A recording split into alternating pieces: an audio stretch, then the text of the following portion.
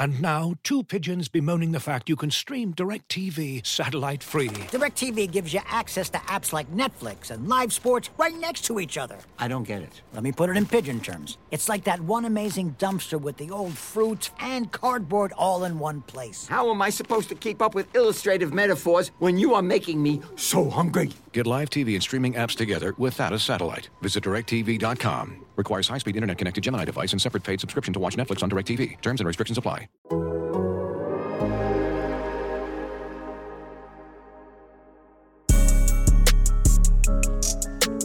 Winning lottery numbers coming up. Canes over here. Hey, we got the Canes over here. Category 5, what you gonna do? Better run for shelter, cause it's all about the you. All right, welcome back to another installment of the Wide Right Podcast. I'm Manny Navarro, Miami Hurricanes beat writer for The Athletic. It's Thursday, January 12th, right around 10 a.m. And got a new co-host here for this episode. That would be former Miami Hurricanes quarterback Malik Rozier, who's, of course, with QB Country. And Malik's been working with a lot of different quarterbacks across the country, including Miami's Tyler Van Dyke here for the last couple of years. And I thought, okay, this is sort of the perfect time to fit Malik in to talk about some of the offseason things that go on with quarterbacks and everything kind of going on in college football, because you were with the University of Georgia just a couple of years ago. And now, as David Pollack told Nick Saban on live TV, Georgia's running things around here. I mean, that's the truth, though. I mean, they do run things. They haven't lost. They won 2 back-to-back natties. And at the end of the day, I think Nick Saban has to accept that. I don't think he wants to accept that, but I think he has to. And a lot of it just is recruiting. You know, you look at those guys, they're all big, they're all fast, they're all strong. So to me, it was just a great job by Kirby and the recruiting staff for year after year getting, you know, top 3, top 5 recruiting classes so that, you know, you can build that dynasty, because it's not about just having one good recruiting class. It's about consistency. It's getting multiple so that, you know, hey, there's going to be some kids that leave. There's going to be kids that don't pan out. But as long as you do your job, about 90% of the kids should be productive. That's one thing that I think Georgia's done a really good job of being selective about who they recruit, and obviously doing a good job of making sure that they can produce in the future. And I think one thing we learned, too, about Georgia, right, is you don't need a 5-star quarterback to win a national championship. You can take a kid like Stetson Bennett and groom him and teach him and bring him along, and he can be the perfect fit for your offense if you got a bunch of 5 stars everywhere else on the field, right? Like if you can do it, I mean, you can coach guys up. And I think maybe this speaks also just to how well coached Georgia is, that you can take a guy who isn't the highest rated, who didn't have a ton of offers, but wanted to be at Georgia and is a program guy, and how that can affect your program. Yeah, and I'm going to be honest with you guys. Whenever I was there, I told Stetson, before he had the starting job, this was when DeJuan Mathis was the starter. And I was like, dude, if you were about 6'1", you'd probably be the best quarterback in the SEC. So talent for Stetson was never the issue. When you hear Monken talk, you know, it was really about, one, a little bit was his size, like would he get balls batted? Because obviously most of the defensive linemen are 6'4". When it's 5'10" versus 6'4", it's a lot of batted balls. And then secondly, some of it was a little bit ball security. Like the kid can make the throws, so he'd make a lot of plays. But Stetson was someone that battled. I'll tell you this, a lot of people in that building believed in JT and DeJuan. Like DeJuan was the one that everyone liked. JT was the big kid from California that had all the talent. And you had the walk-on Stetson that was just battling day in, day out, was, you know, going 8 for 10, 9 for 9, 8 for 7, or 7 for 8. And to me, that was a guy that just earned it. Like that job wasn't given to him. To be honest with you, I think that most of the coaches, like at some point, I don't say wanted him gone, but kind of wanted him out of his hairs, because he was that kid that was good enough to compete, but didn't look the part. You know what I mean? Like if he was 6'1", 6'2", there would have been no problem. But because he was a shorter guy, there was things that was going along with that, as well as obviously you have 2 scholarship kids with JT Daniels and DeJuan. So it's like, you know, they're on scholarship. We got to give them their chance first. So obviously, you know, it helps when you have 4 and 5 stars, but it helps whenever you have kids that are determined, that don't quit. I mean, I would say, like, I don't say Stetson reminds me of me, because obviously he has way more accolades than me. But he reminds me of myself into the senses when someone told him no, he didn't accept it. You know what I mean? When Monken was like, nah, like we're going to go with DeJuan over you, he wasn't like, okay, I'm a walk on. I'm going to go walk on somewhere else. He said, no, I love Georgia. I want to be here. I want to compete. And look what he did. So, you know, hats off to Stetson. But a lot of it was just him. You know, him versus himself. He had to fix his issues, and he had to prove to the staff that he deserved the job, and he did. He did a tremendous job, and I know people are saying, oh, he's not going to get drafted high. They said the same thing about Tom Brady, and look at how long his career lasted, right? I mean, he was kind of yeah, I don't know if he'll get drafted high. I think that he has to find a team that really likes him. But I think Stetson would be kind of like a Tim Tebow character, someone with high character, high values, high morals, brings a team along. I think that he obviously throws the ball a lot better than Tim Tebow. But I think that there'll be a team that wants him just because the kid's a winner. You know what I mean? Like, I feel like when you have a team full of winners, most likely that team's going to win. When you have a team full of winners and you have 5 or 6 losers, guys, especially at, like, to me, a leadership position like a quarterback, it can bring down the team. And to me, Stetson, someone, whether he's playing or not, he always has a positive attitude. He's always trying to make his teammates better. So to me, he's a guy that, like, you want in the building. Like, I don't know if you heard Kirby Smart talk about his son, but he's like, his son, like, Kirby walked on his son crying, and his son was crying because Stetson was leaving. You know what I mean? Like, that's the type of impact that the kid has, is that people that are around him generally like the kid. And to me, that's very, very hard to find. And obviously he's a competitor and he's a winner. So to me, like, I don't think he'll get drafted high, but I think there will be one team that takes a chance on him. Yeah. Malik, let me kind of reset here a little bit, because we got right into it and I love it. I love just talking football with you, but I want people to know a little bit more about you. We had you on the podcast before the season, right after I watched you and Tyler kind of go through a workout. Jakari Brown was there as well, working through his stuff. And but you work with quarterbacks. You've been on college staffs before. I mentioned Georgia previously, Miami. Obviously, you were there in, I think, 2020, right? With the Canes in 2019 with Georgia, and now you're with QB Country. And part of the reason we brought you on too is because you're going to have your own podcast. I want to give you the platform to talk about that a little bit, and when that might be coming along.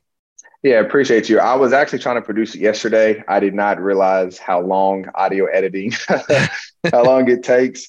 One thing that I'm really trying to clean up is my ums, buts, and likes. So I've been really going back through cleaning that up.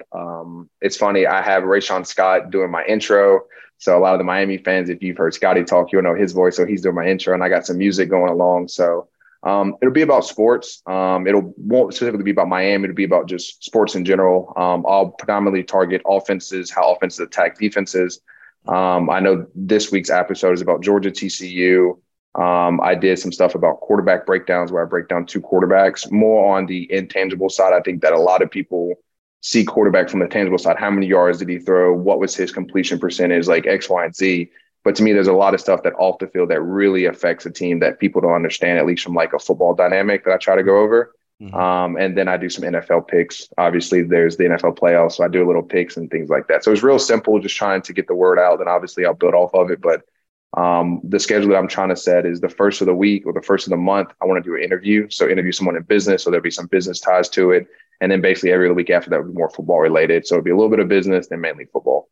Well, I'm definitely going to have to check it out. And what's the name of the podcast? Just the Malik Rozier Show. Kept it simple. I'm not too creative. So I was like, gotcha. Simple. And so that's what I came up with.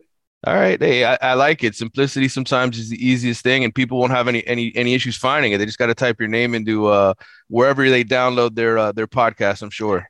Yeah, so I'm using Buzzsprout, and right now it's supposed to go on Apple, Spotify. There's a list of like 8 to 12 different podcasts. I'll make sure whenever I drop the podcast that I link at all the different podcast sites as well. Okay. We got some mailbag questions. Probably some of the stuff that I'm going to talk to you about anyway, but just to tease that for our listeners who are like, okay, when is he getting to my question? We will get to some of your questions. I have some of my own. I have some of my own here for Malik. Let's talk about TVD for a moment. Obviously not the kind of season he wanted, and there's a lot of reasons that played into that. No offensive line protection. I mean, he a lot of pressure on him throughout the year. Guys were banged up. They had to play a lot of young guys on that offensive line, and then the receivers didn't replace Charleston Rambo and Mike Harley, two guys that were just highly productive. Colby Young showed us some flashes, made some great catches in that Virginia Tech game, and it felt like, okay, maybe this is going to turn the corner, but that's not what happened down the stretch. Tyler gets banged up, playing through injury. Just give me your thoughts on Tyler. You know, for our listeners who didn't listen to our previous podcast with you before the year, you spent a lot of time just talking football with him, you know, and kind of going through the mental hurdles and everything that a quarterback has to go through during a season. What was that season like for him, and what were you kind of telling him as he was going through it? Yeah, you know, I think it was definitely tough for Tyler. I think, one, because of the standard that he set for himself. And I don't think it was to win any accolades. I think that day it was for him to go out there and just win football games. And obviously they weren't doing that.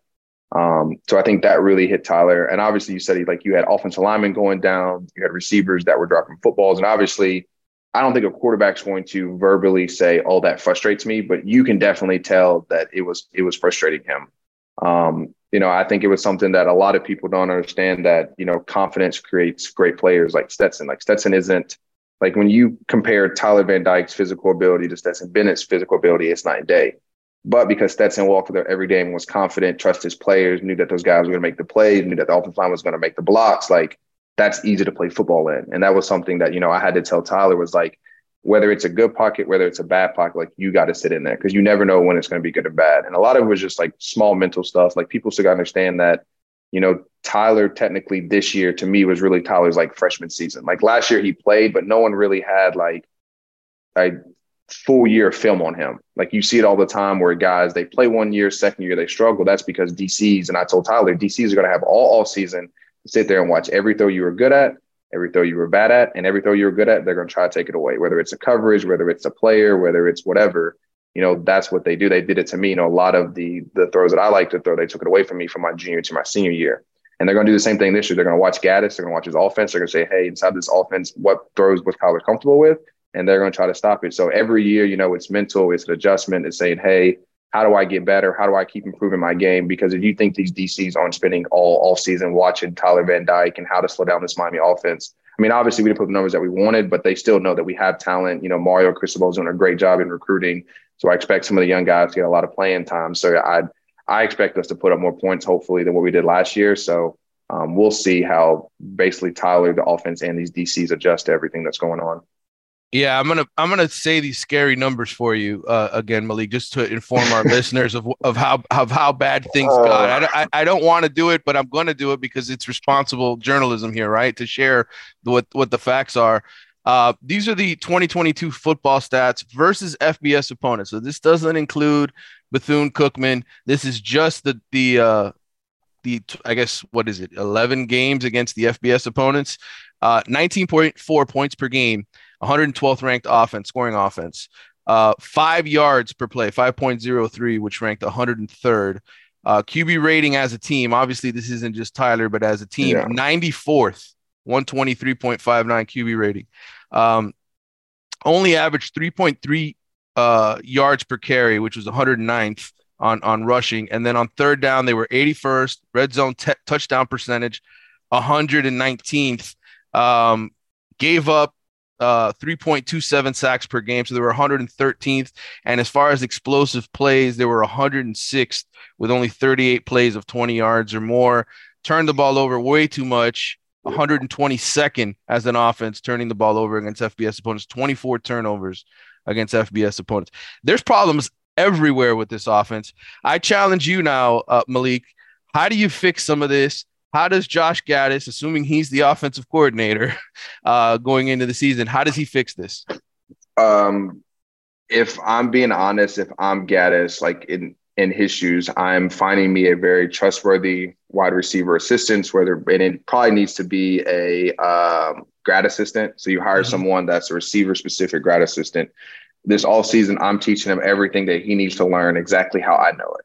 And then what I'm doing is during the film studies after the spring is that I'm in the room with the quarterbacks. I feel like that's, and I know everyone has their opinions, but I feel like that's where Gaddis needs to be, because at the end of the day, like, the quarterback has to be an extension of the offensive coordinator. And if you're spending, 80% of the meeting times with the receivers, well, I'm not with you. I can't get inside your brain. I can't last second ask you a question. So to me, there's some stuff like that I would change. And then secondly, I would just say tempo. At the end of the day, when you have guys that aren't as talented, when you have guys, and I won't say we don't have talent, but obviously we had guys that were dropping balls. We had guys that were offensive linemen that were young, that were getting thrown in there. I think the biggest thing that really helps teams is tempo, because a lot of times when you tempo teams, you can catch guys out of place. You catch guys standing up, you catch guys being tired. Sometimes when you slow it down, you give those bigger guys kind of a chance to reset, catch their breath. But if you're going 1, 2, 3, ball out, ball out, ball out, when those kids run sideline to sideline, they don't like it. I think that was one thing that Tennessee really did. That's one thing that Lashley really did. I don't think that, Lashley nor Tennessee's offense is crazy complex. I think they changed formations a little bit, and I think they just tempo the hell out of people. And to me, that's one thing that, you know, when you have an offense that struggles, especially because you don't have the big bruisers like he had at Michigan, you know, you can tell Mario's changing the type of offensive lineman that he's recruiting. So until you get those big guys, like play with speed, play fast, catch people off guard, you know, get people out of position. And the only way to do that is really to tempo people. So that to me would be the second adjustment is, hey, how do I create tempo? You know, once I get my first down, we're going straight tempo. It's quick game. And you can even go 4 verts and do it at a quick game. Right. So there's different ways like that to really push the tempo. And I think that's something that, you know, if I was him, that's the only adjustment I'd really have. I wouldn't change my offense. I wouldn't change like my strategy because at the end of the day, like the offense works. You know what I mean? Like there's nothing wrong that he's doing structurally. But I think if he tempos it, there's certain positions where we have a mismatch that tempo might be able to help them not get exposed as much. Yeah. Miami went into you mentioned the recruiting aspect of it. They went to the transfer portal. They picked up a couple guys over the week, and they got 6 transfers now. But one of them, it was the starting center, Matt Lee for UCF for the last couple years, 3-year starter. I think number 3 ranked in the PFF, Pro Football Focus, as far as his grade. They added Javian Cohen, who's a 2-year starter at Alabama. Those 2 pieces alone on the interior, what ways do you think that helps Miami? You saw some of the young linemen they threw out there, some of the guys that were banged up. I mean, just on the interior of the offensive line, how does that help a quarterback? First, I just want to say that those guys have to get accepted. So I think that's one thing that, you know, a lot of people say, oh, like they're really talented. But an offensive line isn't judged by just one person. You know what I mean? Like if the left guard misses a defensive lineman, then the sack goes on the entire offensive line. So to me, that's the first thing is that those guys have to communicate. They have to gel. They have to be basically like one moving part. Like, I mean, obviously those guys are really talented. But I think that's the biggest thing is they got to get accepted by the offensive line. I think they will, you know, obviously offensive linemen love each other. But I think that's a big part that people don't understand just because someone's talented. If he's not on cohesion, if I'm a center and my right and left guard aren't working with me or they can't understand me or if they don't trust me in my communication, you know what I mean? Then that's going to cause a sack. Like I'll tell you the funniest center that I ever had was Tyler Gauthier. So Tyler Gauthier was the one kid that he would set a protection and I'd be like, no, Tyler, it's going to go right. And he would literally turn around and be like, okay, it's your funeral, set hut and snap it.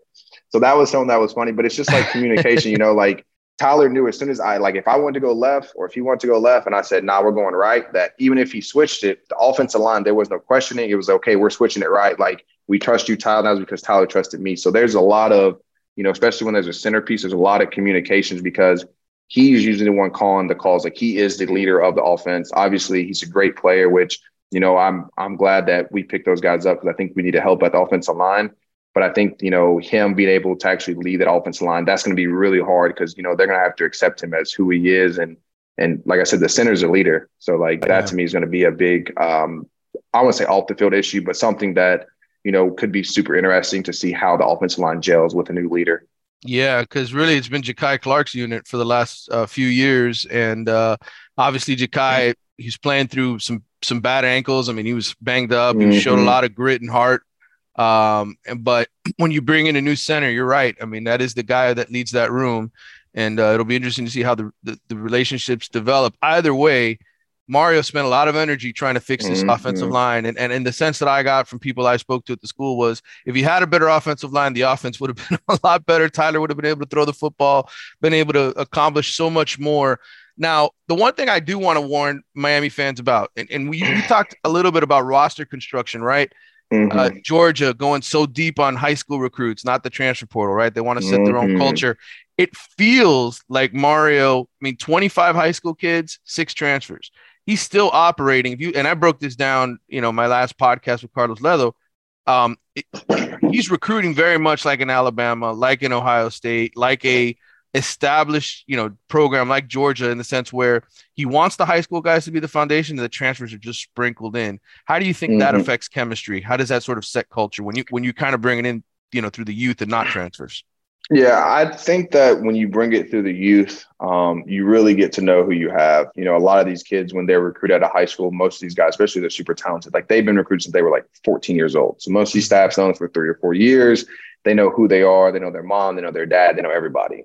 You know, when you go out to like, and obviously Alabama is a little different because he's been there, but like even like Central Florida, or maybe we go to West Virginia or somewhere, like you're almost guessing at the kind of kid you're bringing in. Yes, I might see his talent, but you don't know if West Virginia, when you call them, if they're going to tell you the truth about the kid is good or bad or indifferent. So to me, there's a lot of culture impact that, like, maybe you bring a grad transfer in that thinks he's going to start. No, he doesn't start, and now it's toxic. You know what I mean? And you don't know that kid is toxic if he doesn't play because you didn't recruit the kid. You're just saying, hey, this kid was, a top whatever in defensive lineman or receiver or DB, whatever position he is, and I'm bringing him in. So to me, I think that it makes it harder to really evaluate the chemistry of your locker room, because I promise you, I'd rather have 50 3-stars that worked 100% every day than 55 stars that did it 75%. Because at the end of the day, if you give me 4 years with those 3-stars that work 100%, they'll bypass those 5-stars because everyone's talented in college. Everyone runs fast. Everyone has at least some type of size. The difference is that person that continuously gets better every day, whether it's 1% physically, whether it's 1% mentally, where it's taking care of my body. And to me, I think that's a big part that a lot of people don't understand is that, when you have these kids at 18 and by the time they get 24, if I can have them in my system, I can teach them, the right way to eat, the right way to take care of their body, the right way to rest. By the time they're 22, 23, the compound effect has made such a difference that now these kids are superstars. So I think that's a big thing that Mario understands is that, if I can get older guys that can buy me a year or two so my younger guys can get bigger, faster, stronger, that's the formula. It's not getting a whole bunch of seniors and barely the high school kids. It's getting the seniors that need to fill spots and then having your young guys develop, get bigger, stronger, faster during basically the season. So I know, like, when I was there, we had Friday morning lifts. If you were a travel kid or you didn't redshirt, you didn't do that lift. But because I was a redshirt freshman, I had to do basically like a max squat, max bench lift. And that actually helped me get from 185 to like 215 just in my freshman year. And I put on so much weight and so much mass, and it really helped me protect myself. So that's a big part too that, I know Mario understands that, but I want the fans to understand, like, if there's a freshman that isn't starting early, a lot of that has to do with talent. That kid needs to grow mentally. That kid needs to grow physically. It's things like that over time, like, really helps that kid get better. Yeah, and I think a lot of the guys in this freshman class, you just look at some of the body types, right? Mario wanted to get more size on this roster, and kids like Francis Mauigoa, who I went and talked to in Bradenton before he graduated and left, 6'6", 330 pounds, just a big, strong, physical kid. Samson Okunlola, the other 5-star offensive tackle, big body, 6'5", 305. These are all just kids that I don't want to say they're plug and play, but they're guys that aren't necessarily going to take long because they don't need to put on a ton of weight. They don't need to go through the physical because they've already got the body. That said, it still takes a big mental aspect to adjust to the college game and then to adjust to Mario coaching, right? Because right now he's your best friend. He wants to come to Miami, but when he gets there, he's going to bust your ass. I guess my question to you is, you got to, you know several guys on this roster. What was the culture like this past season? How rough of a transition was it from Manny Diaz to Mario Cristobal, just from hey, there's a different guy leading the locker room, and how much of an adjustment was it really for some of these guys? It obviously didn't work out. There were some guys that left here because they just didn't fit. Yeah, I think it was something to where Mario just wasn't playing games with anyone. I've been on coaching staffs where, like, certain players made a mistake and, like, coaches would kind of overlook it just because he was such a good athlete or XYZ, whatever it was. I think at the end of the day, Mario doesn't care. Mario has a standard, and whether you're the best athlete or you're the worst, like, you have to meet that standard. And I think that's really what happened. A lot of times when there's a coaching change, some kids really say, oh, like, this coach doesn't like me because now he's yelling at me or whatever the issue is. And so I feel like a lot of people mentally psych themselves out, and it affects their play. So hopefully that, over this next year, the kids that did stay can continuously build that bond, because that's really it. The team is going to take on the identity of the head coach or the offensive coordinator, the DC. That's just how, like, college football works. And so I think that, a lot of the kids that weren't blue, I don't want to say even blue collar, just wasn't hardworking, just kids that just love the game of football. It's very easy when you love football to figure out who those kids are. You know what I mean? Because there's a different type of passion, a different type of love that, like, you have walking in that building every day. And I think that over time, those kids, it's not that they suck the life out of the team, but whenever you're someone that's high energy, that loves football, and people around you don't, it almost sucks the energy out of you. And I think that's one thing that Mario felt is, like, if you're going to walk in this building, you're going to love it, you're going to appreciate it, you're going to come to work, you're going to bust your ass. And I think there were certain kids that just almost felt privileged to be there instead of being like, hey, like, I earned this, like, let me keep earning my spot every day. So I think that was one thing that Mario really had to tell these kids is that you continuously got to earn it. Yes, you're here, but just because you're here doesn't mean that you're going to stay here. And I think that's something that, it's at Georgia, it's at Alabama, it's at all the good conferences. Like, you got to compete every day, every week, every year for your job. Looking for an assist with your credit card, but can't get a hold of anyone? Luckily, with 24/7 U.S.-based live customer service from Discover, everyone has the option to talk to a real person anytime, day or night. Yep, you heard that right. You can talk to a real human in customer service at any time. Sounds like a real game changer if you ask us. Make the right call and get the service you deserve with Discover. Limitations apply. See terms at discover.com/creditcard. And now, two pigeons bemoaning the fact you can stream DirecTV satellite-free. DirecTV gives you access to apps like Netflix and live sports right next to each other. I don't get it. Let me put it in pigeon terms. It's like that one amazing dumpster with the old fruit and cardboard all in one place. How am I supposed to keep up with illustrative metaphors when you are making me so hungry? Get live TV and streaming apps together without a satellite. Visit DirecTV.com. Requires high-speed internet-connected Gemini device and separate paid subscription to watch Netflix on DirecTV. Terms and restrictions apply. As you've probably heard by now, we've teamed up with BetMGM this season. We'll be using BetMGM lines to make all of our picks, and we'll have special offers for our listeners each week. If you haven't signed up for BetMGM yet, use bonus code The Athletic, and you'll get a 1-year subscription to The Athletic, plus up to a $1,500 first bet offer on your first wager with BetMGM. Here's how it works. Download the BetMGM app and sign up using bonus code The Athletic. Make your first deposit of at least $10. Place your first bet on any game and claim your voucher for a 1-year subscription to The Athletic.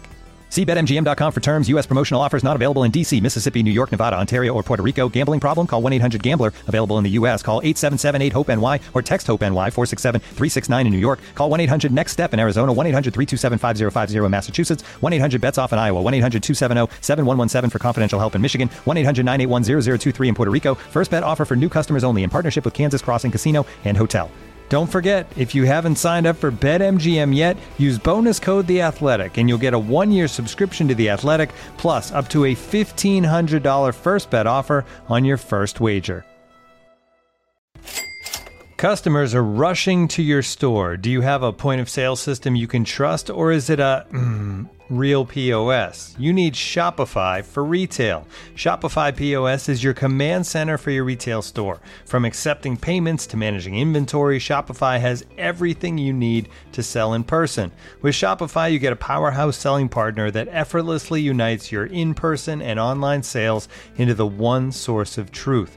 Track every sale across your business in one place and know exactly what's in stock. Connect with customers in line and online. Shopify helps you drive store traffic with plug-and-play tools built for marketing campaigns from TikTok to Instagram and beyond. Get hardware that fits your business. Take payments by smartphone, transform your tablet into a point-of-sale system, or use Shopify's POS Go mobile device for a battle-tested solution. Plus, Shopify's award-winning help is there to support your success every step of the way. Do retail right with Shopify. Sign up for a $1 per month trial period at shopify.com/theathletic, all lowercase. Go to shopify.com/theathletic to take your retail business to the next level today. Shopify.com/theathletic. I look at this roster and I still say, I mean, look, they've got 6 transfers. They've got a whole bunch of young guys. I still say this is a 5 to 7 win team as currently constructed. They still need a number 1 wide receiver. Mm-hmm. They do. They still need a defensive tackle that can replace some of the production Darrell Jackson did, helping Leonard Taylor in the middle there. I think cornerback, number 1 cornerback. I mean, I know they went out and they got Devontae Brown from UCF, who has a bunch of starts under his belt. I know there's DeCorey Couch. But Tyreek Stevenson was a different kind of number 1 cornerback for them. And even still, that secondary still gave up a boatload of plays. Mm-hmm. So there's some holes. When you look at this roster, what do you see as the biggest ingredients that are still missing? I don't know. To me, I think that's really hard. I definitely think they need 1 or 2 receivers. I hope we get, and I don't want to mispronounce the name, but Deontay Thornton, the kid from Oregon. Right.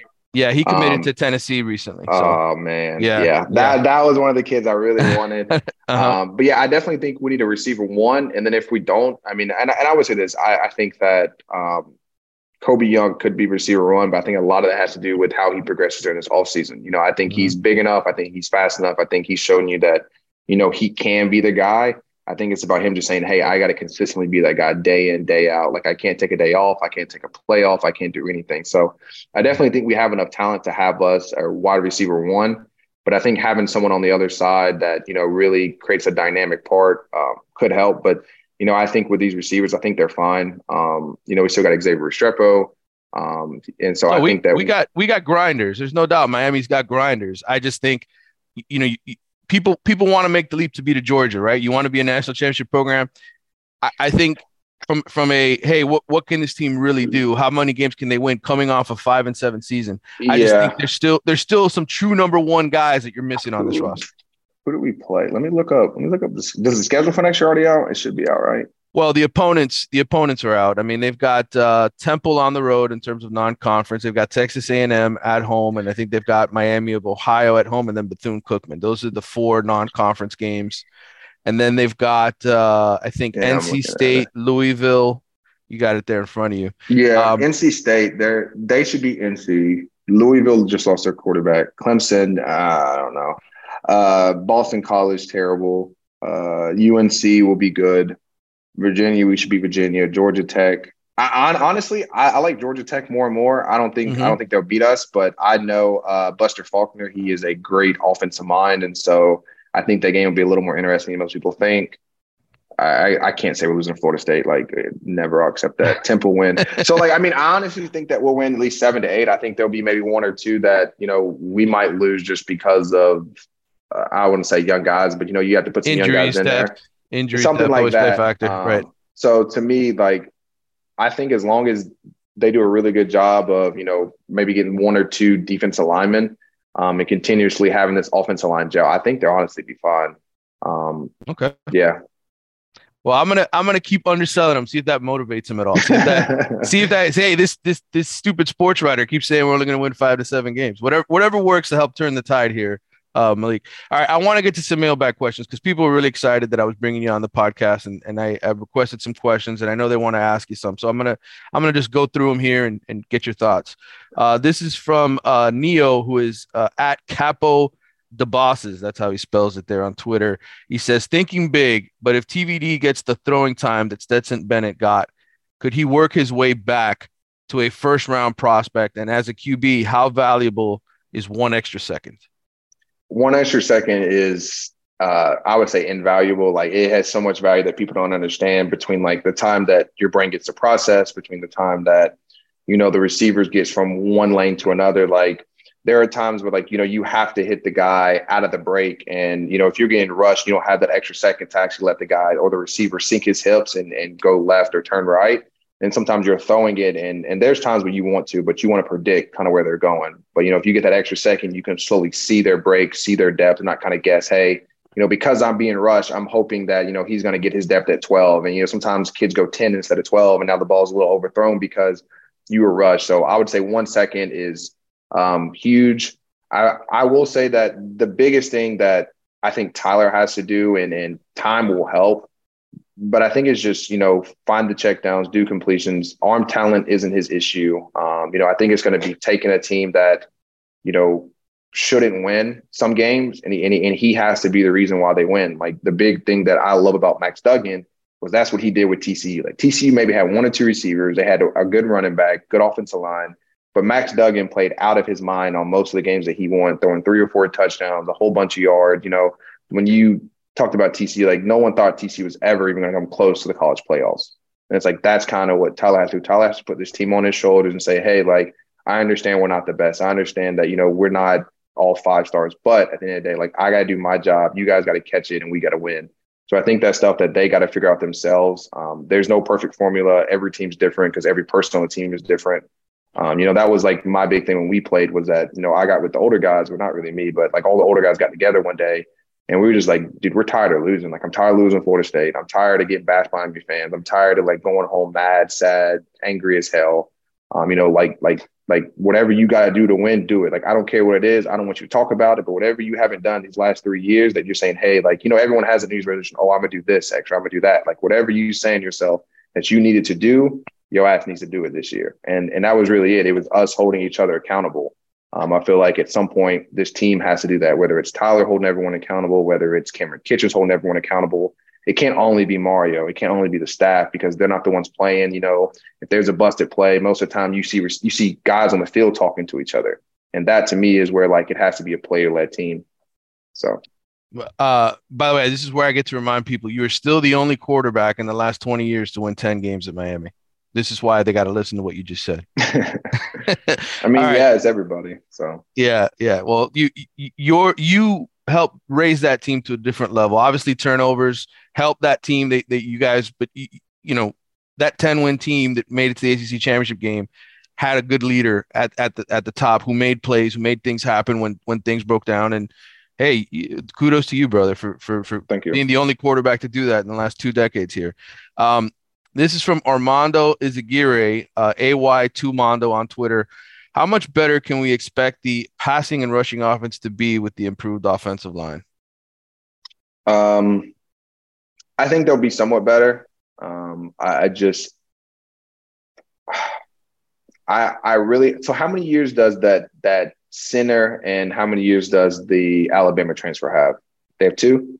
Cohen's been in college for 3 years already, and then Matthew Lee, I think this is going to be his 5th year coming up. So maybe a year left because of the COVID year. I don't know if he redshirted as a freshman as well, but I think between 1 and 2 years left for each of them. Okay, I would say if they had 2 years this year, they'll be a little shaky. I think communication is going to be hard.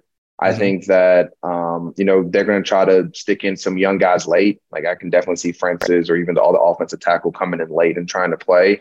But I'll tell you, if we can keep that center and the Alabama transfer till the following year, I think the numbers would double from passing yards to rushing yards. I think that whenever you try to stick in we potentially have 3 or 4 new starters next year. I think it makes it very hard on communication. I think, having the guys on the same page is a lot different. So I would say I definitely think that the numbers will go up, but I don't expect it to be anything crazy. I'm hoping that the pass game goes up. Having Tyler in this offense for longer with the passing, having the receivers more comfortable with the routes and the depth and things like that. I do expect the pass game to get a little better. But I think run game to me is just mindset and mentality and just communication. So if one of those 3s are off, then it makes it very hard. Because a lot of times in run game, you're having a guard center double to a backer. You're having a tight end tackle double to a safety. And all that is communication. It's hat placement, effort, and communication. So I think the communication factor could play a huge role on if Miami's offensive line struggles a little bit.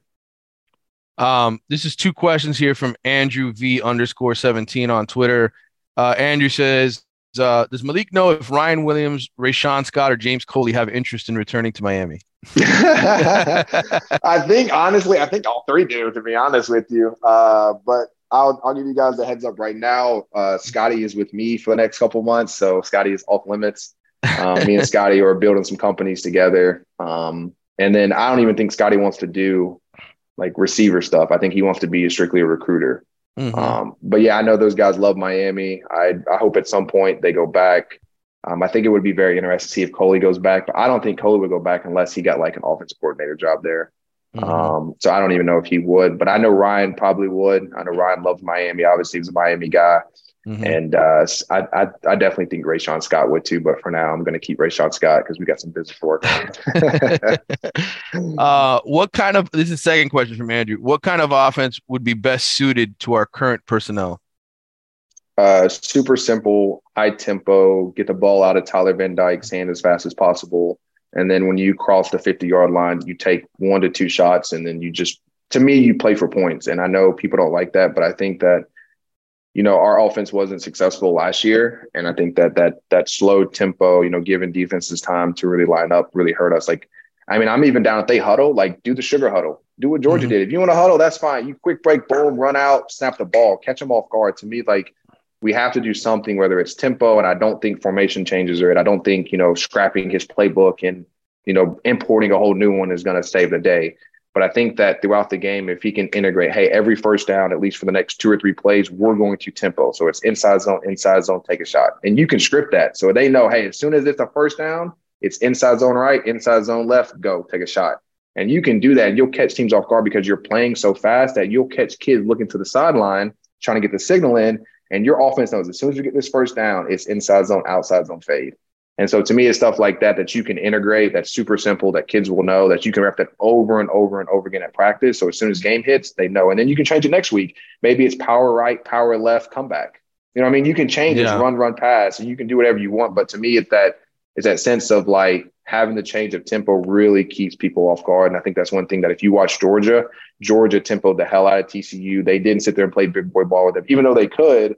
But the first 2 drives, they changed tempos on them. They changed formations on them. To me, that was really a good job by Monken, because not only did he have good players, but he used like basically his skill set and like, the tempos to actually affect TCU as well.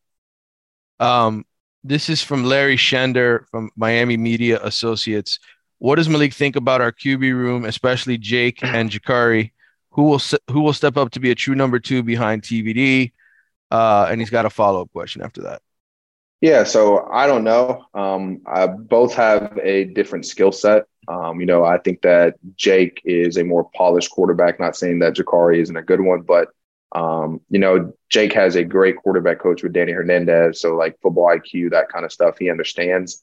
But I will say that the upside out of the two, the biggest upside is definitely Jakari. The kid's faster, the kid throws further. He has more athletic ability, but it's really about the guy, that says, hey, like this whole offseason, I'm going to spend as much time as I can to understand this offense. And that's really what it's about. Like ability isn't their issue. Size isn't their issue. Football IQ isn't their issue. It's just, the guy that's going to do right every play. And I think that sometimes with young guys, they always want that big shot, but sometimes the best thing you can do is check it down 3 or 4 yards.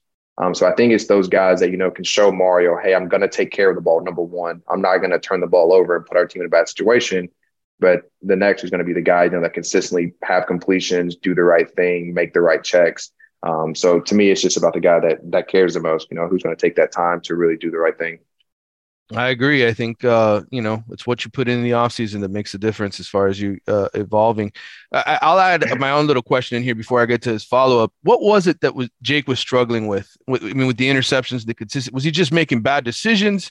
What do you think he was seeing? I mean, I know you weren't in the room, but just watching him, what do you think he was seeing when he was making some of those mistakes? I think he was just predetermining. Sometimes what happens is like you see quarters versus this play, you throw it all the time, and that's the only time, hey, we're going to call this play versus quarter because obviously practice is scripted. Mm-hmm. When you get in the game and you see quarters and you get all hyped, okay, I think it's quarters, and all of a sudden they start rocking and rolling. People, defensive linemen come in your face, and all of a sudden the throw that you thought you had, that guy's moved into that zone. So to me, I think some of it was just predetermining where he wanted the ball to go. And I think sometimes guys say, hey, I've watched, Tua and Joe Burrow and all these guys throw these late bombs and hit guys running down the field late. And, I think sometimes kids too try to make that hero spectacular play. And that I don't know if it was Jake in general, but I know a couple of times I think that Jake just got kind of lost in coverage. Mm-hmm. Not that he was making bad decisions, but I think that he predetermined where he wanted the ball to go, which is very normal with young quarterbacks. Like I'll give an example of Nkosi his freshman year. Mm-hmm. So John Rick had an idea to mess with Nkosi. So mm-hmm. Nkosi, we told him all day that like, hey, when you see quarters, we're throwing the post. So I go first, I get quarters, I throw the post. Nkosi's rep, John goes, watch this. We told him to show quarters, rotate the cover 3. I bet you he throws the post. In cover 3, he throws the post. Now, I will say this. Nkosi hit the post, and it was a completion, but it was a fact that because what he saw pre-snap, he predetermined and didn't really understand what was going on post-snap. And obviously, Nkosi's gotten a lot better. He's smart as hell now. The guy's going to do great wherever he goes. But to me, it was a lot of that young mentality of, not understanding, hey, these guys can still rock and roll. Like, don't predetermine where I want the ball to go. And I feel like that was some stuff that was happening to Jake. Yeah, it's interesting because obviously I know you work with Jakar. Are you still working with him quite a bit? Mm-hmm. Yeah, he won't be down until like the 15th. So whenever he gets back, we'll probably work at the end of January. Okay. I was curious because there were moments obviously against Georgia Tech where he looked absolutely amazing. And he looked like a kid who was ready to step into somebody's shoes. Then the next couple of weeks, it seems like defense has obviously adjusted to him, right? They knew what he liked to do. As you said, it's kind of like baseball, right? Pitchers, the batters study them. They know what pitches are coming to sequence. It happened to him.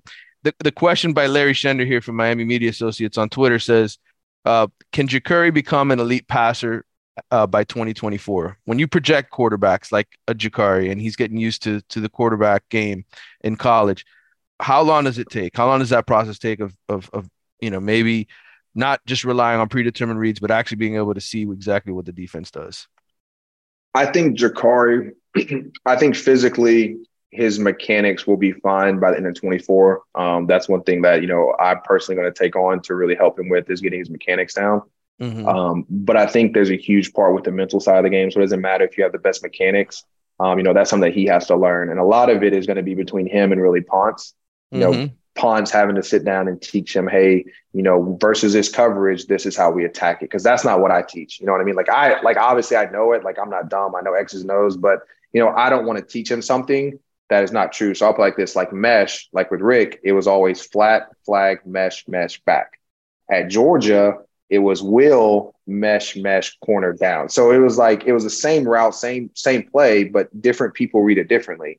So that's why I don't really get into that. So I think the next step for him outside of, making sure all his mechanics are flawless is making sure that he knows every read. Whether I close my eyes, no matter what coverage you call, I should be able to tell you what the weakness is in every coverage based on that play. And that's where he has to get. And so I think that could take him a year and a half. Obviously, he's learning the offense. So I think it's kind of the same thing. As much time as they can spend with Gaddis, with Ponce, in the playbook, watching film, closing their eyes, basically drawing it out in their head. To me, that's the biggest part that kids don't really focus on. Everyone wants to go out there and throw slants and throw fades and throw digs, you know what I mean? And they want to post it on YouTube or Instagram of them, working, training out in the sand pit. Okay, cool, fine. But, when you have 15 seconds to think, do you know the play like the back of your hand? Do you know what the weaknesses in the offense or the defense or whatever position, special teams? To me, it's that side of the game that, the great ones really take their time. And you hear, like I think about the old guys, they always talked about Green Tree was hard, but the way they studied film was crazy. Like they would look at the knee pads, like, hey, these guys have big knee pads. We're going at him all day. There was that attention to detail kind of in the film room that really helped them when they got on the field.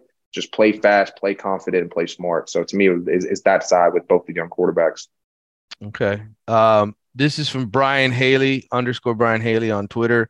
What's your take on name, image, and likeness and the Jaden Rashada situation that's currently playing out at Florida? NIL, I love it. I think that they definitely need to regulate it. There needs to be ways that where both the school nor the kid can get held hostage by NIL, and I don't know how they're going to work that out.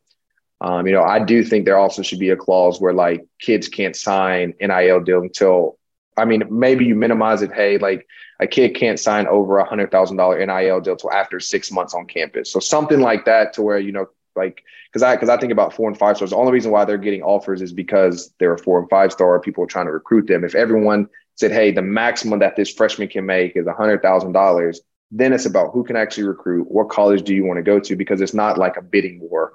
And I would say the biggest thing with Rashada is I don't blame him, to be honest with you.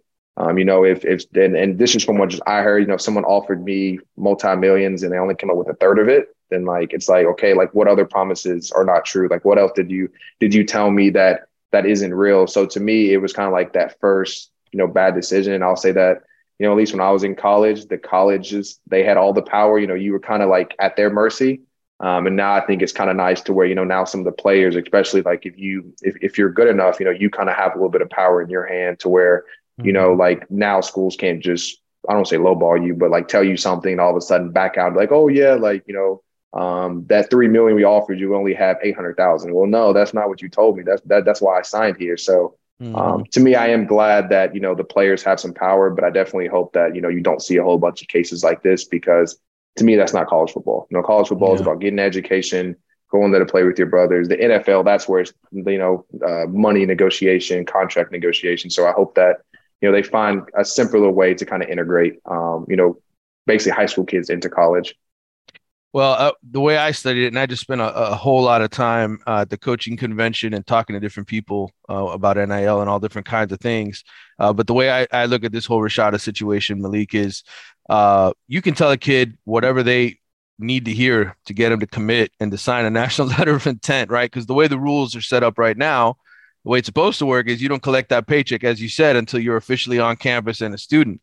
But the reality is schools can lie. And in Florida, if you just study the situation, it's real simple. They got DJ Lagway committed in the 2024 class. So do you think they're really going to pay Jaden Rashada multi-million-dollar deal when they've got another guy coming in right behind him?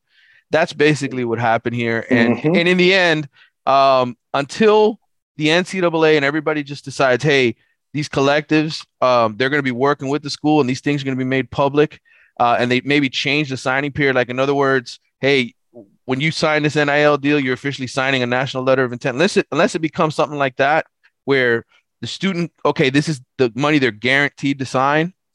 I think you're going to see situations like this continue to persist, because these collectives and the individuals offering these NIL deals, let's face it, it is inducement. It is a bidding war, like you said. But until the rules and everything marry each other, you're going to continue to have situations like this. If Jaden Rashada had signed his NIL deal with Miami, who he was originally committed to, right? And at that point, he signed a national letter of intent. Miami's collective is now has to pay him that money, and he has to come to Miami. It becomes binding at that point. Until something becomes binding, it's just word of mouth. And unfortunately, the athletes are going to be the ones that get screwed over, because the schools are going to move on and keep operating and doing what they need to do. Yeah. And to me, I think that's one thing that I would say it's unfortunate as with Rashada, but I think that's one thing that's really coming to light is, now you're seeing, and some people ask me, like, why is this kid transferring? Why is he leaving after his freshman year? Well, you don't know what these coaches sat there and told their mom and dads on their couch. Hey, your son's going to start. There's no one competing against him. Like, he's going to get this amount of money. He's going to get X, Y, and Z. And they get there, and like 75% of the promises that you offered me aren't even there. To me, I think that's a side that I would say I hope more people speak up about, because I think that those are really, really bad. Okay. All right. Hold on. Give me 30 seconds. Yeah, no worries. It's just such an unfortunate situation. Like, I think, again, there's going to be more and more guys getting screwed with their NIL deals and being promised more money than they're actually getting once they actually get to campus. But it's a cutthroat business, man. It's just the way it is. And we'll be wrapping this up soon, Malik. They want me to move. Yeah, they want me to move my truck from one side of the building, because they're like got some construction going on out here. Oh, okay. Like this Mike, one of my business partners, he has a new office. So apparently they're working on this side, so they want everyone to switch to the other. I gotcha. Do your thing, brother. We can keep talking. This is the wide right on the move, man. This is interesting. All right, This question's from David Sims on Twitter. He says, would appreciate Malik's perspective on the QB room going into the 2023 season. It seems like a tight group, and I like Emory Williams. If he was the quarterback coach, what would he have each of the guys work on this offseason to elevate their game and better position the Canes for success? So we're losing you. I think it's from the internet signal of you having to move the truck. It's all right. I'll fill up this dead airspace for our listeners while you're on the move and we're losing the signal. Here's how I would answer that question, David, and I'm not a quarterback guru. I think there's going to be some movement one way or the other, right? Like right now, 4 quarterbacks seems like a big number to have on a team. Do I think somebody could potentially leave? Maybe. Will it happen this spring? I'm not sure. It really all just depends on what the coordinator situation, how that sort of plays out. Are there any changes to the coaching staff? Ultimately here, I think Tyler Van Dyke is the guy, and we did lose Malik, unfortunately. We lost the signal. Hopefully we can get back in here, but unfortunately we lost Malik Rozier. So I'm going to wrap this podcast up for now. I know you guys had some more questions for him. Had to move his car, man. We took too long to get to all your mailbag questions. But anyway, that's going to wrap it up for Wide Right for this week's episode. Make sure you check us out on YouTube. Oh, wait, is he back? It looks like Malik's trying to get back in here. Can we get him? No, not happening. All right, I'm going to shut this one down. Anyway, thanks for tuning in to Wide Right. We'll be back with another episode next week.